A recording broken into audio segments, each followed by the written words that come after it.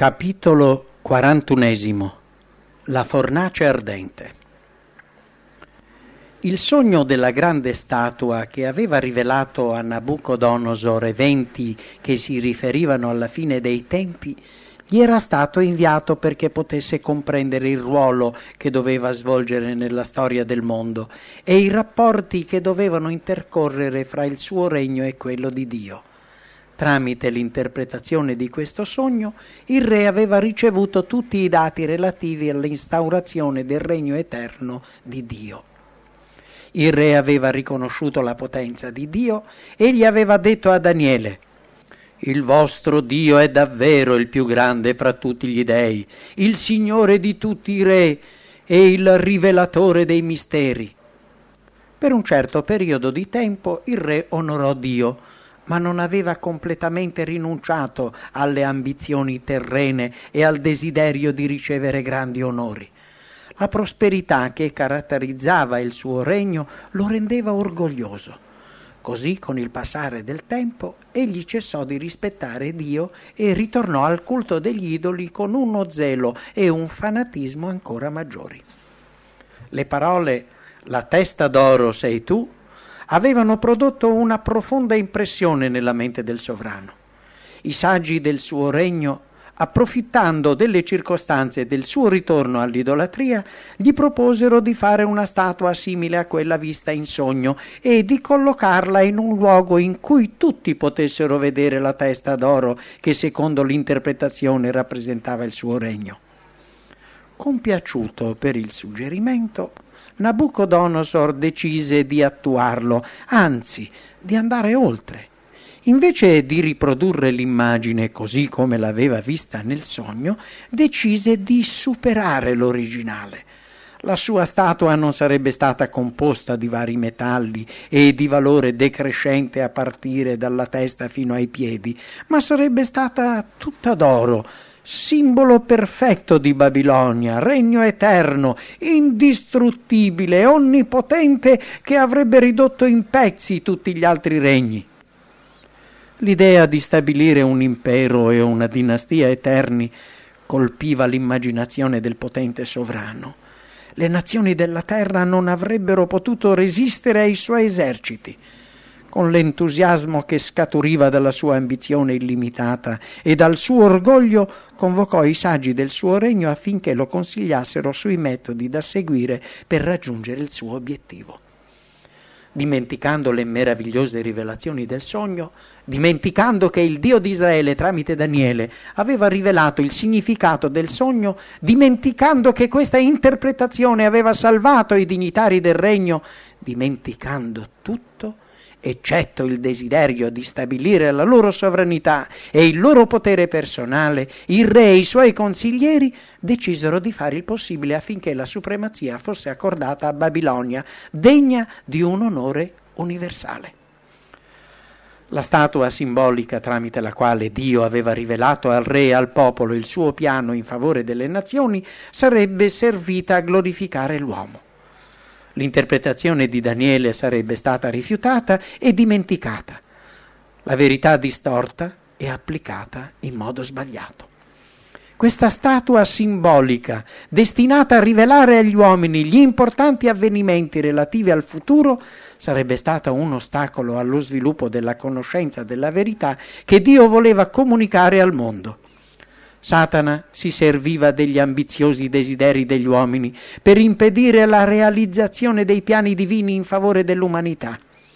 Il nemico degli uomini sapeva che la verità è una forza potente per la salvezza, ma quando questa verità è messa al servizio dell'orgoglio umano o della realizzazione dei suoi desideri, allora diventa una forza per il male. Dalle sue immense riserve auree, Nabucodonosor attinse l'oro occorrente per fare una grande statua apparentemente simile a quella del sogno, salvo per il materiale che la componeva. Anche se abituati alle grandiose raffigurazioni delle loro divinità pagane, i Caldei non avevano mai costruito una statua così imponente e maestosa, alta 30 metri e larga 3. Non è sorprendente che in una nazione in cui regnava l'idolatria, la magnifica statua posta nella pianura di Dura rappresentasse la gloria, lo splendore, la potenza di Babilonia e diventasse un oggetto di culto. Venne decretato che il giorno della sua inaugurazione tutti dovessero manifestare la loro assoluta fedeltà al potere babilonese, inchinandosi dinanzi alla statua. Giunse il giorno stabilito e una gran folla proveniente da ogni popolo, lingua e nazione si riunì nella pianura di Dura. Per ordine del re, al suono degli strumenti musicali, i presenti si sarebbero inchinati e avrebbero adorato la statua d'oro. Quel giorno le forze del male parvero riportare un vero trionfo. L'adorazione della statua sarebbe diventata una forma di idolatria riconosciuta dalla religione di Stato di quella nazione. In questo modo Satana sperava di vanificare il progetto di Dio di rendere Israele, deportato in Babilonia, un mezzo di benedizione per tutte le nazioni pagane. Ma Dio aveva deciso diversamente. Non tutti si inginocchiarono davanti al simbolo dell'idolatria. In mezzo alla folla prostrata, 3 uomini fermamente decisi a non disonorare il Dio del cielo non adorarono la statua. Il loro Dio era il Re dei Re, Signore dei Signori. Essi non avrebbero onorato nessun altro. Nabucodonosor, all'apice della sua gloria, fu informato che fra i suoi sudditi alcuni avevano osato disubbidire al suo ordine. Una parte dei suoi cortigiani, i saggi del suo regno, gelosi degli onori conferiti ai fedeli compagni di Daniele, furono felici di comunicare al re che gli ebrei avevano rifiutato di osservare le sue direttive. Il re ordinò che quegli uomini fossero condotti immediatamente davanti a lui. «È vero che vi rifiutate di servire i miei dei e di adorare la statua d'oro che io ho fatto collocare?» Egli cercò di intimorirli per indurli a unirsi alla folla. Poi, mostrando loro la fornace, ricordò loro quale castigo li aspettava se avessero continuato a non ubbidire alla sua volontà. Ma i giovani ebrei dichiararono con fermezza che sarebbero rimasti fedeli al Dio del cielo e che credevano nella sua potenza liberatrice. L'atto di inchinarsi davanti alla statua era inteso da tutti come un atto di culto. Tale omaggio essi potevano tributarlo solo a Dio. Mentre i 3 ebrei stavano davanti al re, egli si convinse che essi possedevano qualcosa che non avevano gli altri savi del suo regno. Essi erano stati fedeli nel compimento di ogni loro dovere. Se avessero espresso la loro disponibilità a unirsi alla folla nel culto della statua, ogni problema si sarebbe risolto. E aggiunse: «Se vi rifiutate, vi farò subito gettare in una fornace ardente. Quale Dio potrà sottrarvi al mio potere?» Ma le minacce del re furono inutili. Egli non riuscì a impedire che restassero fedeli al sovrano dell'universo.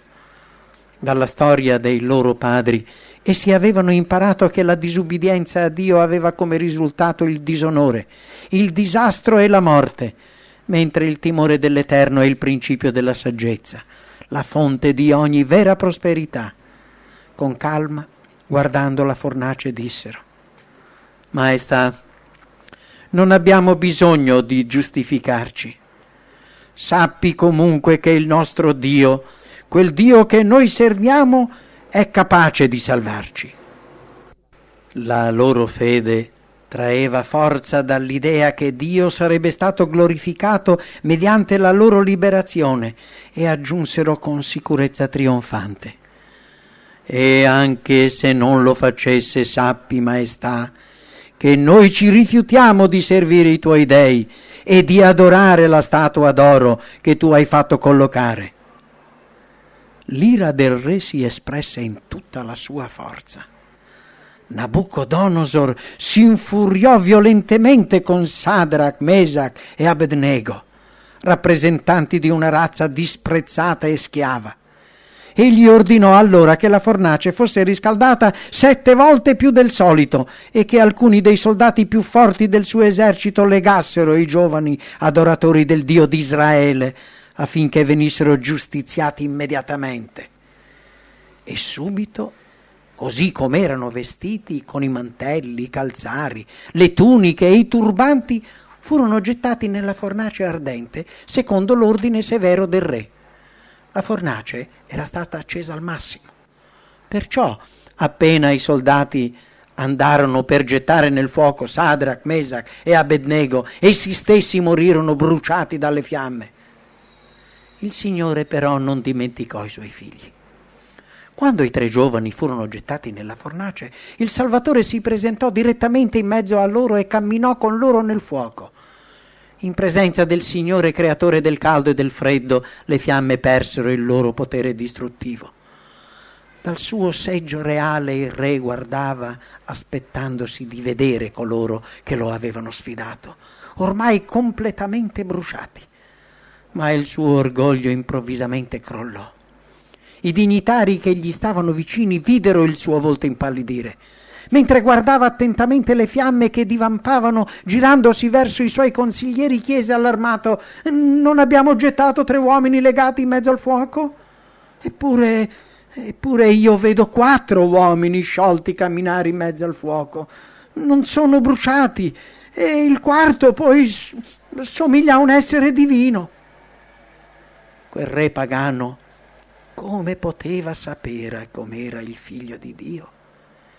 I deportati ebrei che in Babilonia occupavano posizioni di rilievo avevano rappresentato nella loro vita e nel loro carattere la verità. Quando erano stati interrogati circa le ragioni della loro fede, avevano risposto senza esitare. Con chiarezza e semplicità avevano illustrato i principi della giustizia, insegnando così a quanti stavano intorno a loro chi era il Dio che adoravano. Avevano parlato di Cristo, il futuro Redentore, e fu così che nell'aspetto della quarta persona, in mezzo alle fiamme, il re riconobbe il Figlio di Dio. Dimenticando la propria grandezza e la propria dignità, Nabucodonosor scese dal suo trono e, avvicinandosi alla bocca della fornace, gridò: «Servi del Dio Altissimo, uscite fuori!» Allora Sadrach, Mesach e Abednego si presentarono alla grande folla completamente illesi. La presenza del loro Salvatore li aveva protetti. Solo i loro ceppi erano stati bruciati. Fu dimenticata la grande statua d'oro eretta con tanta pompa.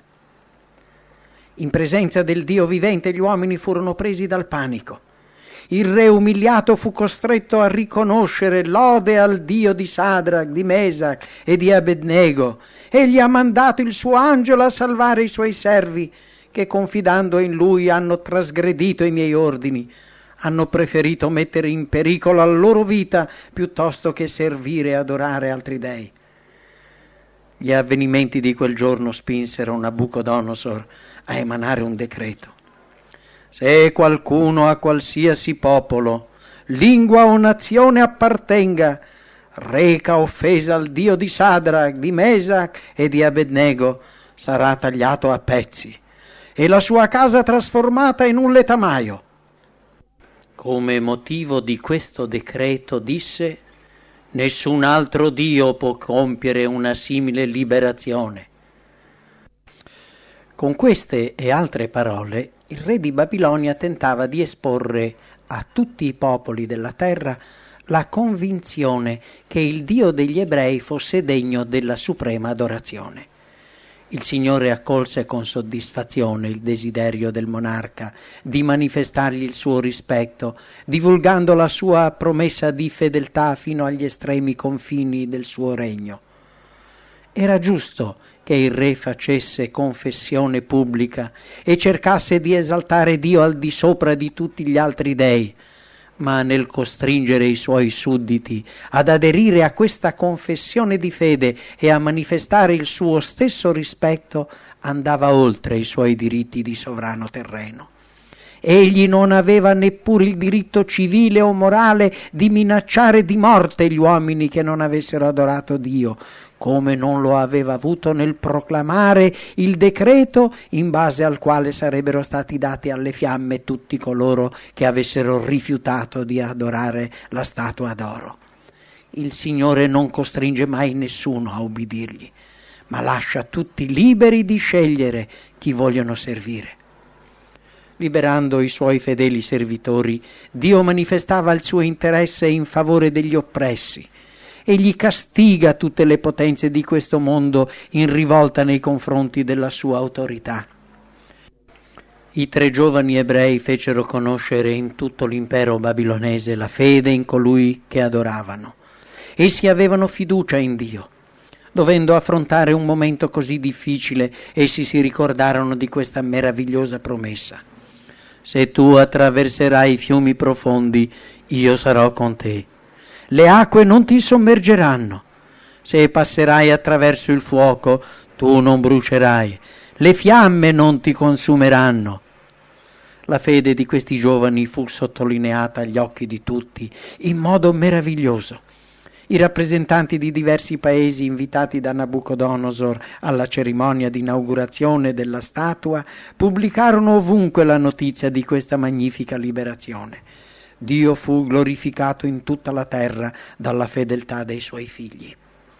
Quanto sono importanti le lezioni che si possono trarre dall'esperienza dei 3 giovani ebrei nella pianura di Dura. Ai nostri giorni molti servitori di Dio, pur essendo innocenti, dovranno subire umiliazioni e maltrattamenti da parte di coloro che, ispirati da Satana, sono pieni di invidia o animati da fanatismo religioso.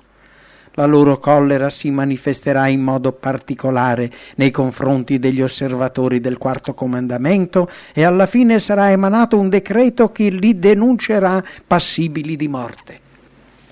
Il periodo di distretta che si va profilando davanti al popolo di Dio richiederà una fede incrollabile.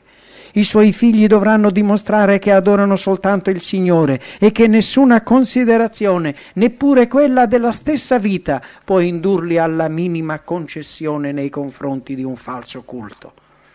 Per un uomo leale, gli ordini dati dai peccatori, la cui visione è limitata, non avranno nessun valore rispetto alla parola di Dio. È necessario rimanere fedeli alla verità, anche a costo della prigione, dell'esilio e della stessa morte. Come ai giorni di Sadrach, Mesach e Abednego, alla fine dei tempi il Signore agirà con potenza in favore di coloro che si schiereranno saldamente dalla parte della giustizia. Colui che camminò con i 3 giovani nella fornace ardente sarà con i suoi fedeli ovunque essi siano. La sua presenza sarà per loro una fonte di conforto e di sostegno. Nella più terribile delle persecuzioni che si ricordino nella storia, i suoi eletti rimarranno incrollabili. Satana, con tutti i suoi eserciti, non potrà distruggere neppure il più debole dei santi di Dio. Alcuni angeli potenti li proteggeranno e l'Eterno si manifesterà a loro come il Dio degli dei, in grado di salvare tutti coloro che hanno fiducia in Lui.